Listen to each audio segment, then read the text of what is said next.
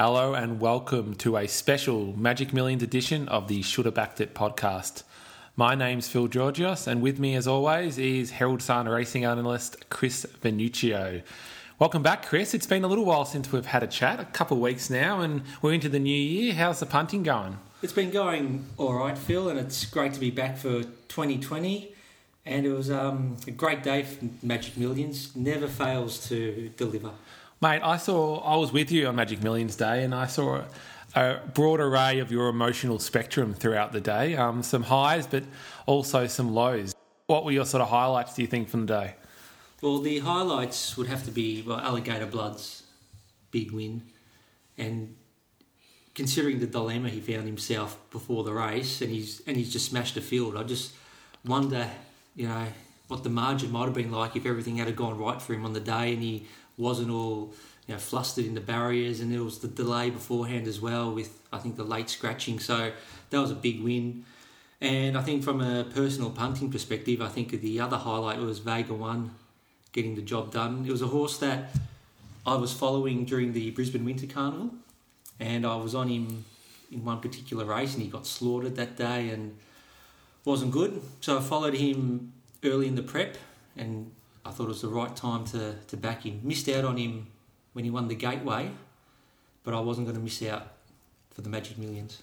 Yeah, look, when we first touched base, I think you had a couple horses that you liked on the day, Vega One being one of them, and that was one of the more dominant wins. I mean, Alligator Blood aside, but another horse that you mentioned to me with a lot of confidence, unfortunately didn't pan out the way you would have liked, or I suspect the owners and the trainers, was Champagne Cuddles, which was unfortunately pulled out about two or three furlongs into the race. Yeah, it was just bad luck, and we were wondering what was happening because we could see that she was getting pulled back in the run, and as it and something had to have been really wrong for Nash to pull her up, and subsequently she's ruptured a tendon and has been retired. But I would have thought that even if she didn't win that race, she would have run top three easily. I mean, I was confident she probably might have won that race because I think she's a better horse than the first two.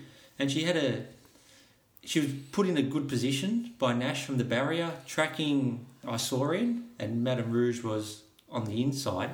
And when you look at how Madame Rouge won, getting off the rail to down the middle of the track, well, she would have had to have gone past Champagne Cuddles somewhere. So had Champagne Cuddles won, that would have set up my day because I had her in the treble with Alligator Blood and Vega One, plus I backed Vega One and Champagne Cuddles separately, and would have been a big result. But it was all part of it was all part of your grand plan, and I think you're probably right. You can't call it a good thing beaten because it didn't really race in the race, did it? But I think on class, and the way how the first two really separated from the rest of the field. I mean, Morrissey's run third. No disrespect to Morrissey, but he's not in Champagne Cuddles League and the races she was running in during the spring. Yeah. But at least Vega One salvaged the day, and I was actually surprised that Vega One opened at $7 on the Wednesday when it was $5, $6 all in, leading up to the final fields. I don't know why $7 came up, didn't last very long, and I was lucky to snap up $4.80, but we'll talk about that element of it later. But you can complain about all that you like, mate, but I only got $3.60. Well, the winner's a winner, but what we're going to talk about later is the deductions after the scratchings on the Wednesday. But let's not get into that yet. We won't get it now, but with Vega One, I mean, $7 was a big shock. I was just unlucky I was out shopping and I couldn't get on it because I was really keen. But when the money was coming on before the race and it went into $3.40 then $3.20, I was really confident then.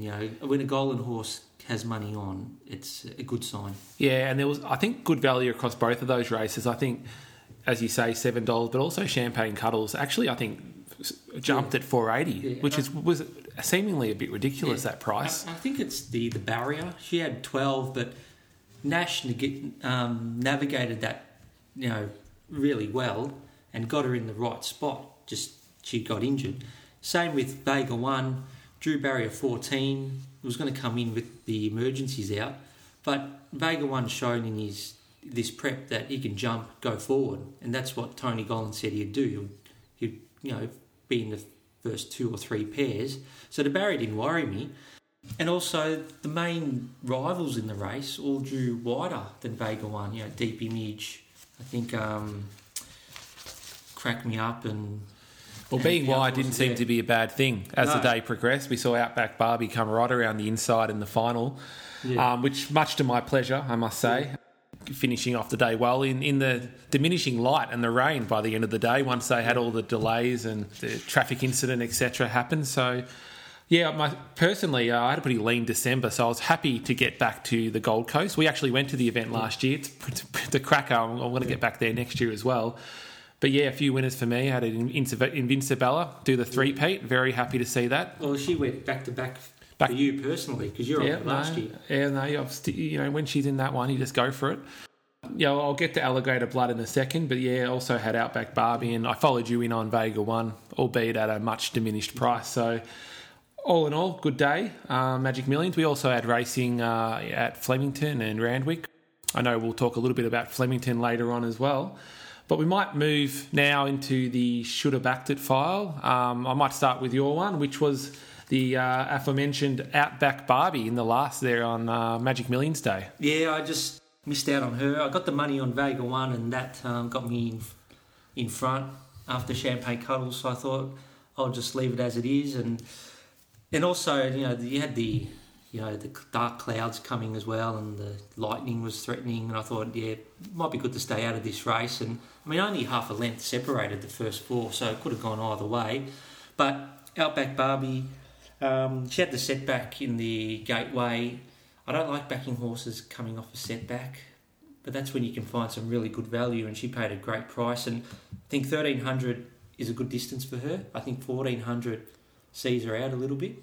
12 and 13 are a goes, and it was a perfect setup for her back in the field. You had to be off the fence at the Gold Coast on Saturday, and found a great spot. Oh mate, they weren't the only storm clouds I saw that day. Your mood after Champagne Cuddles went down was just as dark and stormy as that. But as I said earlier, was on that as well, and a great end to my day. My should have backed it's actually a horse you mentioned, and you might say just enjoy it and watch, but I didn't actually get on Alligator Blood, and I know it only paid $1.70, $1.80, so I haven't missed out on much there, but I tried to be a bit smart, and I ended up having some each way money on Exhilarate, which did actually turn a profit, but I'm just looking back at that race and wondering how I could have made a bit more money out of it, given Alligator Blood looked to be an absolute certainty in it, and I had Exhilarates as my second top pick. How I could have done better from a gambling perspective from that race. Duet. Yeah, so I just that's right, mate. Everyone wants to have the duet. No, that could have been me, but I think in future when I have a short price pop like Alligator Blood, I need to think a little bit more about how I can actually extract some value out of that rather than sort of just sitting and watching. So that was probably my should have backed it. It's not unusual for me to have a horse stuck in traffic, but this time it happened obviously away from the track. But it was good to see it get up and win well. Obviously, Alligator Blood was the spruik horse this summer after the spring carnival, so it's just a shame that you really couldn't get on him at a decent price like you could in the spring. And I'm still shaking my head. Alligator Blood didn't get the win in the Caulfield Guineas. It's just still can't believe that. Yeah, well, it's made up for it somewhat since then, but can you imagine how good its form looks with that win against its name as well? Yeah, I just think, I think I've mentioned it in previous podcasts, that if Alligator Blood had been a couple of off the rail, maybe 1 or 2 more horses off the rail because it was a bit off at Caulfield that day, I think that's the difference between him holding off Super Seth, where Mark Zara just produced a gun ride to win the Guineas. But with Alligator Blood, some discussion where it's going to go next. It's nominated for the All-Star Mould, the Australian Guineas. I read a report that David Van Dyke might bypass the Melbourne Autumn, or maybe the Autumn altogether, and gear up for the Everest and the Golden Eagle. So I think that might be the best way of going, because it has been up for a while now. It's lightly raced for a 3-year-old, but it's had a really busy last 6 months. Well, I was going to ask you actually, because don't have the detail you've just given me, but I did see it was nominated as part of the All-Star Mile nominations, which came out earlier in the week, and I'd love to see it in that race. Yeah. As so do you don't think it's going to go that way? Is that what you're saying? I think it might be doubtful. I wouldn't mind seeing in the race because although it nearly won the Guineas at 16, I think it's still a little bit of a question mark of his ability at 16 against the older company. Maybe he might become a gun 16-metre horse, we don't know. But I think there's been an overcorrection in his price after winning the Millions Guineas. He's $8 equal favourite. Well, I'll tell you what, though. I'll tell you why. Because he will get a run. He's a beloved horse. It's obviously got the name and obviously got the form, so it will be in the field if they want to be in the field. Well, I'm happy for Alligator Blood to be in the field because I think he'll be unders, and I'll be prepared to back something else to beat it, like a Melody Bell, who I think is a superior horse. Look, I can't remember when is the All-Star Mile? It's not for months, isn't it? The week after Super Saturday. Is it? Mid-March? Late March. Yeah, okay. Well, there's a little bit... Late March, early April. It's still 10 weeks away, so let's probably can just park that one for the moment. But it would be good to see it in that because obviously it's a big event in Melbourne and, very popular horse, so I can't see it not getting a start. So we might have a look at some of those horses that you wish you probably didn't get on the weekend. I'm sure there's one or two, but what sort of stands out for you? Well, I'll give... I won't say Champagne Cuddles because that's a bit... that's a bit harsh. Just bad luck there. I'm actually going to go away from the Magic Millions Day or even last Saturday altogether and go the week prior when I got sucked into Golden Gorge at Caulfield. And, there's the huge spruik on it. I got sucked into it, kicking myself afterwards. And I thought it was a dangerous race in the sense that you had, not only did you have 5-star winners in that race, it was race 1, Caulfield, you had 3 horses coming off debut wins. And when you see that with horses stepping up first up to second up, some of them can just elevate to a new level and others can go the other way. So I think that's dangerous in a sense. So we saw with How Romantic, the winner, really improved lengths off her first up win, whereas Golden Gorge, looked like it was struggling a long way out, did pull up with EIPH, so that might have been a legitimate excuse.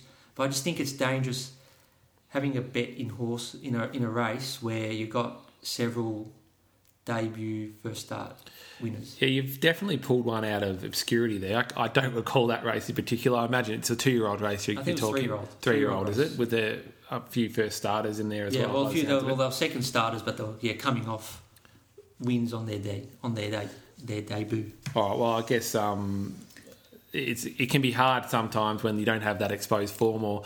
We even saw it in the 2-year-old race in Magic Millions. I mean, it's really hard off 1 or 2 runs, young horses to draw any kind of sensible form line through some of these races. And particularly when they're coming from like a midweek race where you're obviously up against inferior opposition and you've got slower tempos, they come to a city race where the tempos might be a bit harder, a bit stronger, and some horses either thrive on it or they don't, and it looked like How Romantic, thrived on that strong tempo, showed a good speed in the mid race, and was still strong late. So, she's one that looked like that she really improved after her first up win. It's not the worst segue into my should have sacked it, which was the Candyman on up in the Gold Coast. I think that was race 4 for those watching. 2 completely different. I don't know where the segue is. 2 completely different horses, race different distances. I guess in the sense that a reasonably lightly raced horse that hadn't seen that sort of step up in class, I guess, in its previous starts. It was a much stronger field than it had taken on in previous starts. It was a tight turning track, albeit it is a horse that had won at that track twice, but in much, much inferior grade. And it's a big horse, so it was stuck on the fence. As we've said, not the best going on the day, so it was always going to struggle to weave its way through that field. And I think it ended up starting $3.30, but that still was way too short. It was still short, but it was still a big drift on the day. It was people backing it at 2.10 pre-post, and it was a spruik horse for a lot of people that day. Yeah, and I think because of maybe that might have been the excellent explanation for the drift big horse, tight track. Did get back as well, and I think it actually was on. Even though it had barrier 9, I think it found itself on the rail. Yeah, it was. It was not what you'd expect in terms of a ride if it did start on barrier 9. I didn't actually see that, but I know that in running it certainly was about 9th on the fence, so wasn't going to win from there, and a bit disappointed I got caught up in the hype on that. But, you watch a few of those preview shows and you see enough tipsters all put it on top that you get a bit seduced by that sometimes, We all follow you on the Herald Sun. I know it was a different meeting, but when Big V's on something, you just jump on, don't you? Yes. So I had a few people a few guys from work were up on the Gold Coast, and they were sending me a text. They were wanting a winner, and gave them Vega 1. So and probably champagne cuddles by the sounds of it. Yeah, and I did give them champagne. Hey, 1 out of 2. We'll take that. Just on Vega 1, if one more point I just wanted to make. I just want to give a bit of credit to Michael Rodd who rode him, because I'm trying to have a look to see if he had any other rides on the day, and it doesn't look like he did. If can't see his name pop up. And it just shows that, even though he didn't have many rides or any other rides, that he just watched how the races were unfolding on the day, knew where the best part of the track was, knew where to be. That's exactly what he did. So, top. Helped that he had clearly the best horse as well, but it's good to actually give the jockeys a bit of a tick, because we often knock the jockeys and some of their action, so it's good to give that one out to Michael. I'm sure he's an avid listener of the podcast. Was there anything else on Magic Million Days at Court? What did you think of the 2-year-old race? Yes, the 2-year-old race. Nice, the away game coming $35 straight through the middle. Yes, so I didn't think much of the race going in. I wasn't very keen on it, and I don't think much of it afterwards. So I don't know how I thought. Is it fair to say your aim was off, or? Yes, it was very off. It didn't help barrier 1 and the way the track was playing. I mean, what to make of it? I mean, start before, AIM beats Stella Pauline by 4 lengths, and this time around it's the Stella Pauline has finished about 4 lengths ahead of AIM. So it's a race that I'm not going to really follow the format of. I'm happy to just give these horses a miss, but it's a 2-year-old race at the end of the day, and it's what we said earlier about very hard to draw a line for these juvenile horses around what's good and what isn't. And if you found the away game or even the 2-place horses, you got some value out of. But even last year's 2-year-old race, some decent horses came out of it. Like obviously Exhilarates, Hightails run 4th in the Magic Million Guineas. So, but I just don't think this 2-year-old race is strong, and none of the favourites did any good. And also I just wanted to mention Farnham that had the vet check on the day. I don't know what information had been given out to punters, but that information didn't come out until Friday night, which I don't think does a service for the punter. Well, it was a second favourite as well, and I think that kind of information's important to know immediately. Yeah. Obviously didn't do much on the day, but look, I think you're probably being a bit harsh in it. Just because an outsider wins doesn't mean that you're not going to see some horses coming out of it. I thought Conceded's run was great, given it's a big horse on a tight track. Probably will get more distance once it gets into its 3-year-old career, or even later in its 2-year-old career. So I think there might be 1 or 2 there that kick along.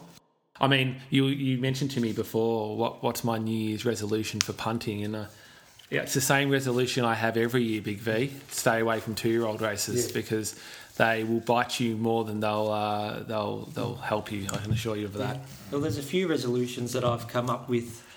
Oh, you've got a couple of yourself. Oh, mate. Yeah. Well, who cares about mine? If we've got Big V's resolutions, yours is 2-year-olds. I'll stick with yours. I'll stick with that one, mate. That's my one every year. So I just make the same one. It's like the person that says I'm going to, lose some weight this year. It's the same resolution every year. Well, I've come up with 3. 3, not just 1, 3. And I think in the last couple of months, the punting scene has really changed a lot with the POC tax and all the revenue fields and all that, and we're seeing a lot of higher percentages and shorter odds in races, and it's getting harder to find value. So I think the first resolution I'm making is I'm just going to be more selective and more patient with the races that I'm going to have a bet in. I think too often over December, I was, backing horses, $2, in the twos, low threes, that were getting rolled. So I'm just going to be more selective, wait for value, because some of my better wins were, Vega 1 and also Quackerjack, where I got 460 for it. So those opportunities are still there. Just got to be extra patient. I think that's probably just a good punting principle in general, isn't it? Wait for good value, and then when good value arises, strike, and then stay away when you're not either informed or that value doesn't exist. So that's a good one. It's a good one. What's your second one, Well, the second one, this leads to the second one is, if I don't see anything that I like of value, don't go looking for other races to have a bet in. So you might see another horse that might be paying, $3.50, $4, whatever, in another race that you had no intention of having a play in, but you do because you feel like you need to have a Saturday bet. So going to make sure I don't do that as well. And the third one is being prepared to wait until the death knock to put a bet on, because sometimes you might miss a winner because you've looked at the odds, there's no value, then 2 minutes before they jump, it blows out to a very enticing price. And that happened to me with Halvorsen on New Year's Day. I should have brought that one up. That was my only bet I got up in a month. So that was that was fun.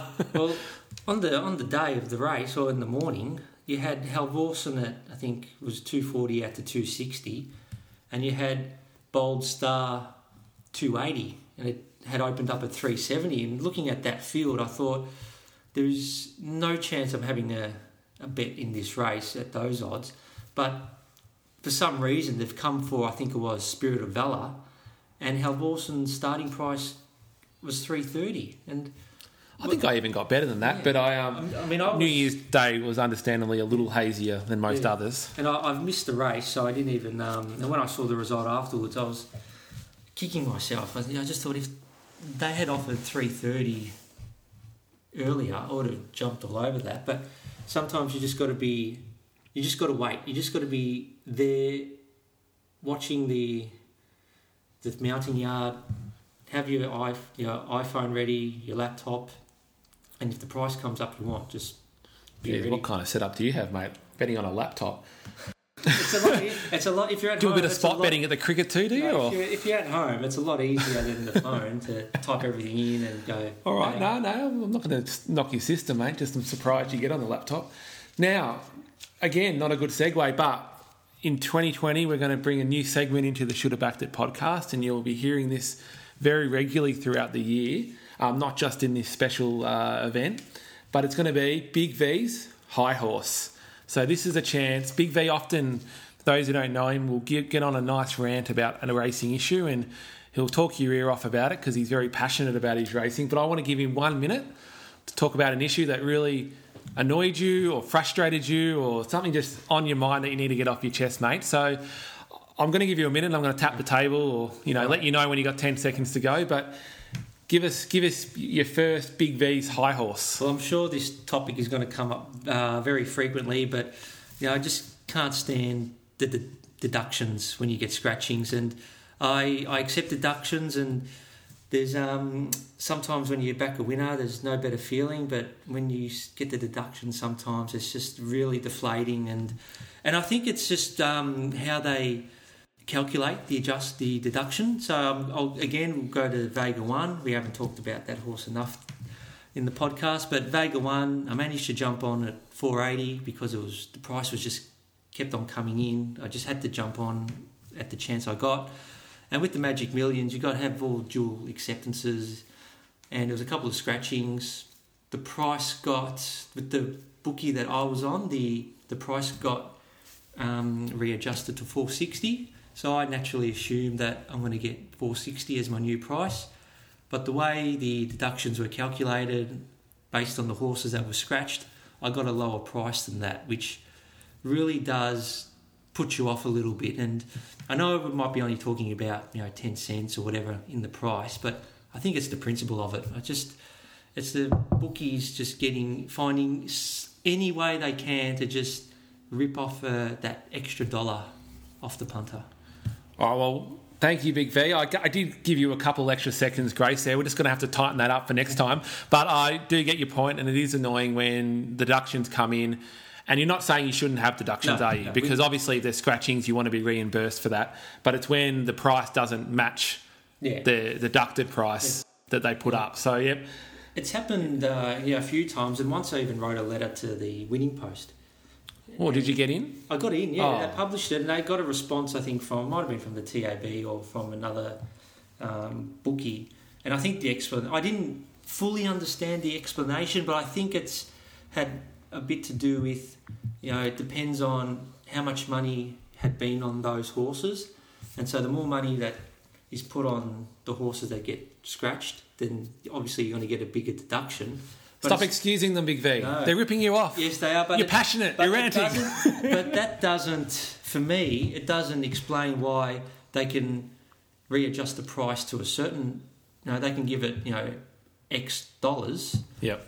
But we're not getting that. We're getting lower. Yeah, it's a strange one. I'm sure there's some amazing algorithm sitting at the back of that, but it is annoying to see you get a lower price than the adjusted price. But if you're putting off punters like that, they're not going to have another bet. With me, I'll take the money and shut up shop for the day. Whereas if you give, that punter, that few extra dollars in winnings, they'll feel good about themselves and they might have another bet. Well, your 1 minute rant's gone for about 4 minutes now, Big V, so we might wrap up that one. Discussion afterwards. So we had one more discussion point that we wanted to just this is quickly. Your rant. Oh, no, mate, I don't do rants. You sent me the text on. It's called Big V's High Horse, not Phil's High Horse. But we just wanted to touch on race 8 at Flemington, which is slightly random, but it was a race that Shawnee and Odeon were in, and I can't even remember who won the race because I'm still so worked up about the other two horses. You flicked me the stewards report following the race, which had some scathing words for the rider of Odeon, Michael Poi. So, Odeon first or Shawnee? Yeah, we'll go with Odeon. How about that? So that's your part of the discussion there. You sent me this stewards report and just some Twitter chat. Basically suggested that he didn't ride it at a pace that the stewards were happy with, which is quite an unusual, I think, point to bring up by the stewards. Yeah, I've got the stewards report here, but I won't read it out and go into the details. But I think it was Michael Poi told the stewards that he was instructed to go in a forward position and to lead if there was no speed, or settle off the speed if the tempo was good. And it looked like when you're watching the race that you had a couple of the horses from the wide barriers push forward, and Odeon as well pushing forward with them.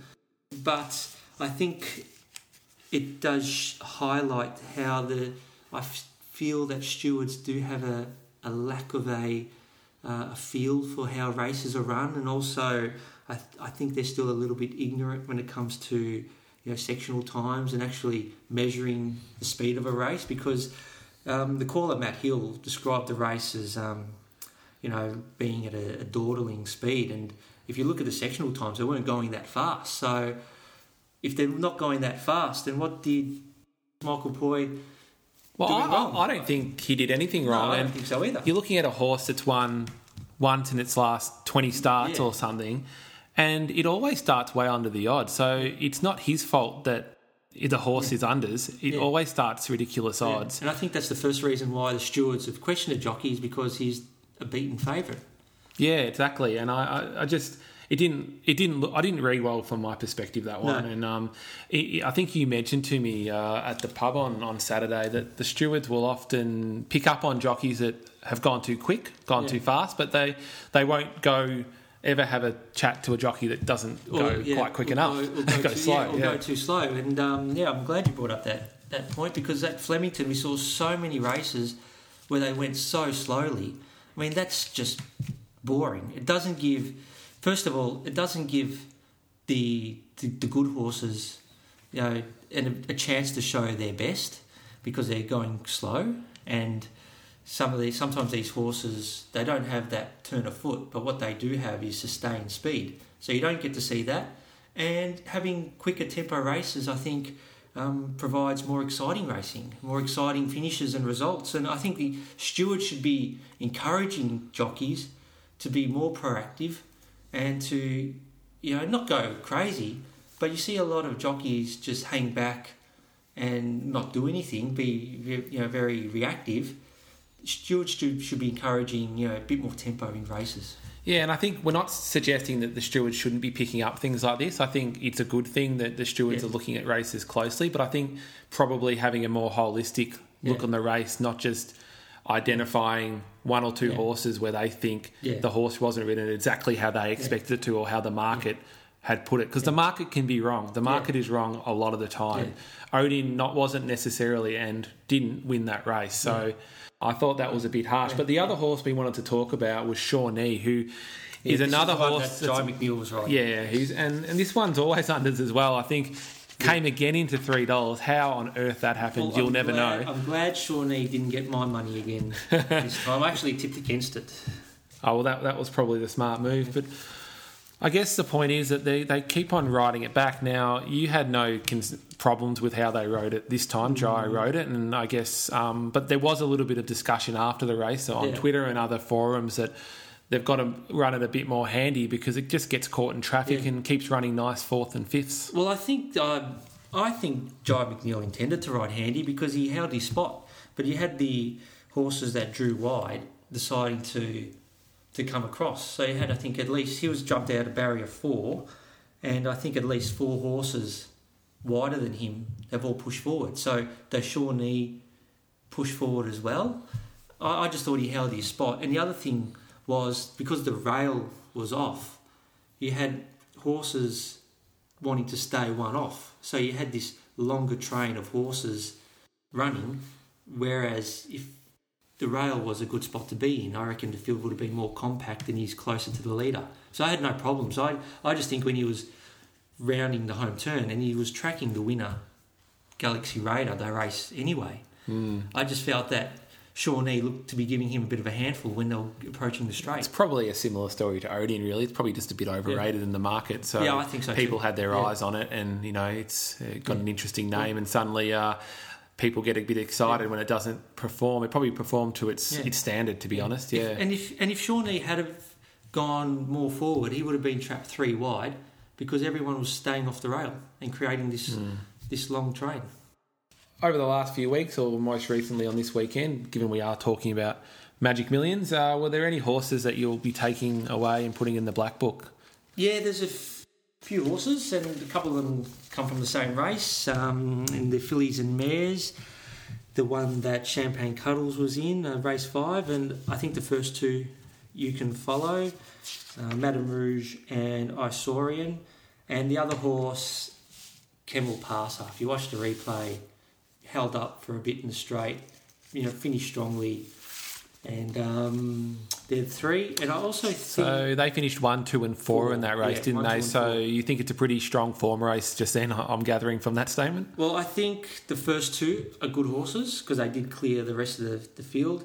Camel Passer, depending on what sort of grade he jumps in. He did win, I think, a Group 2 on Derby Day, I think it was. So I think he's a good horse too. Might should have finished closer to the first 2.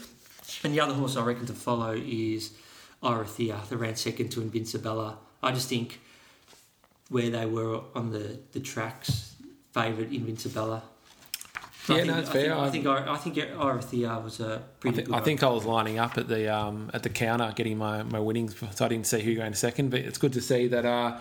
There's a couple to follow from the Magic Millions. There always tends to be. They always, the quality horses, the cream rises to the top in that event, and as we saw again on the weekend. So, look, when I said I'd been around and had a bad time in terms of wins, a lot of that has happened in the bush, Big V. I've been travelling all around the state of Victoria, heading down to Sale on the Western Highway down to Geelong, and then yesterday up to Benalla for the races. So I've certainly been around. Still haven't found anything to follow from any of those races, but it's been good to get on the road. But there is one horse that's not unfamiliar to this podcast that you wanted to raise, and that you can pronounce beautifully. Yes. What was it? Is it Moi Shoy, is it? Moi Shoe. Moy Shoe. Is that right? Probably. So what has it done since we last spoke? Well, I did see it nominated quite a few times and scratched. And having a look at the results, it's had a win at Moe on the 13th of December. Oh, Just won a benchmark 58 at $1.65. Oh, but it's money for jam, really. 2 for 2. What did it win by? Half a length. Oh, easy. So I'll go watch the replay, see if he did it pretty easily. But might see it in a nice benchmark 64 next, do you think, Big V? Yeah, we'll see it next. We'll have to. I reckon the next race it's in, we should put some Punters Club money on it. Yeah, load up. It'll be $1.50. Cannot lose. So that's Run from the Bush. We'll actually have some for you next time. But again, obviously, Christmas, New Year's, focusing on the big Magic Millions event. I haven't got too many there. So is there anything else, Big V, before we wrap up the show? Is there, how was your holidays? You had a good time? Did you get away anywhere? Or I didn't get away. No, not really. We had a weekend at Rye. I pretty much just worked through, watched the races, getting excited for the Autumn Carnival coming up. It's only a few weeks away. It's coming soon. We've got Australia Day with some of the Blue Diamond preview. So yeah, I'm glad you raised that, Big V, because we won't be doing another podcast until that time. So we'll have another couple weeks off, and then we'll be back for the Autumn Carnival, most likely early to mid-February. So stay tuned for that as well. Thanks to everyone that continues to follow us on Twitter and interact with the @shouldabacked handle we have there. I know Big V's been throwing a few interesting tweets in amongst it over the last couple of weeks. Tweet had a bit of a holiday. Yeah, I think it had a bit of a... Yeah, Twitter had a holiday. Had a holiday. Yeah, but it'll get back going again 2020 after a good break. And, we're on Spotify and iTunes, so please subscribe and follow us and like us and give us ratings, because every little bit helps in that regard. But in the meantime, thanks for listening to the special Magic Millions episode of the Shoulda Backed It podcast, and we'll see you all very soon. And as always, good luck on the punt.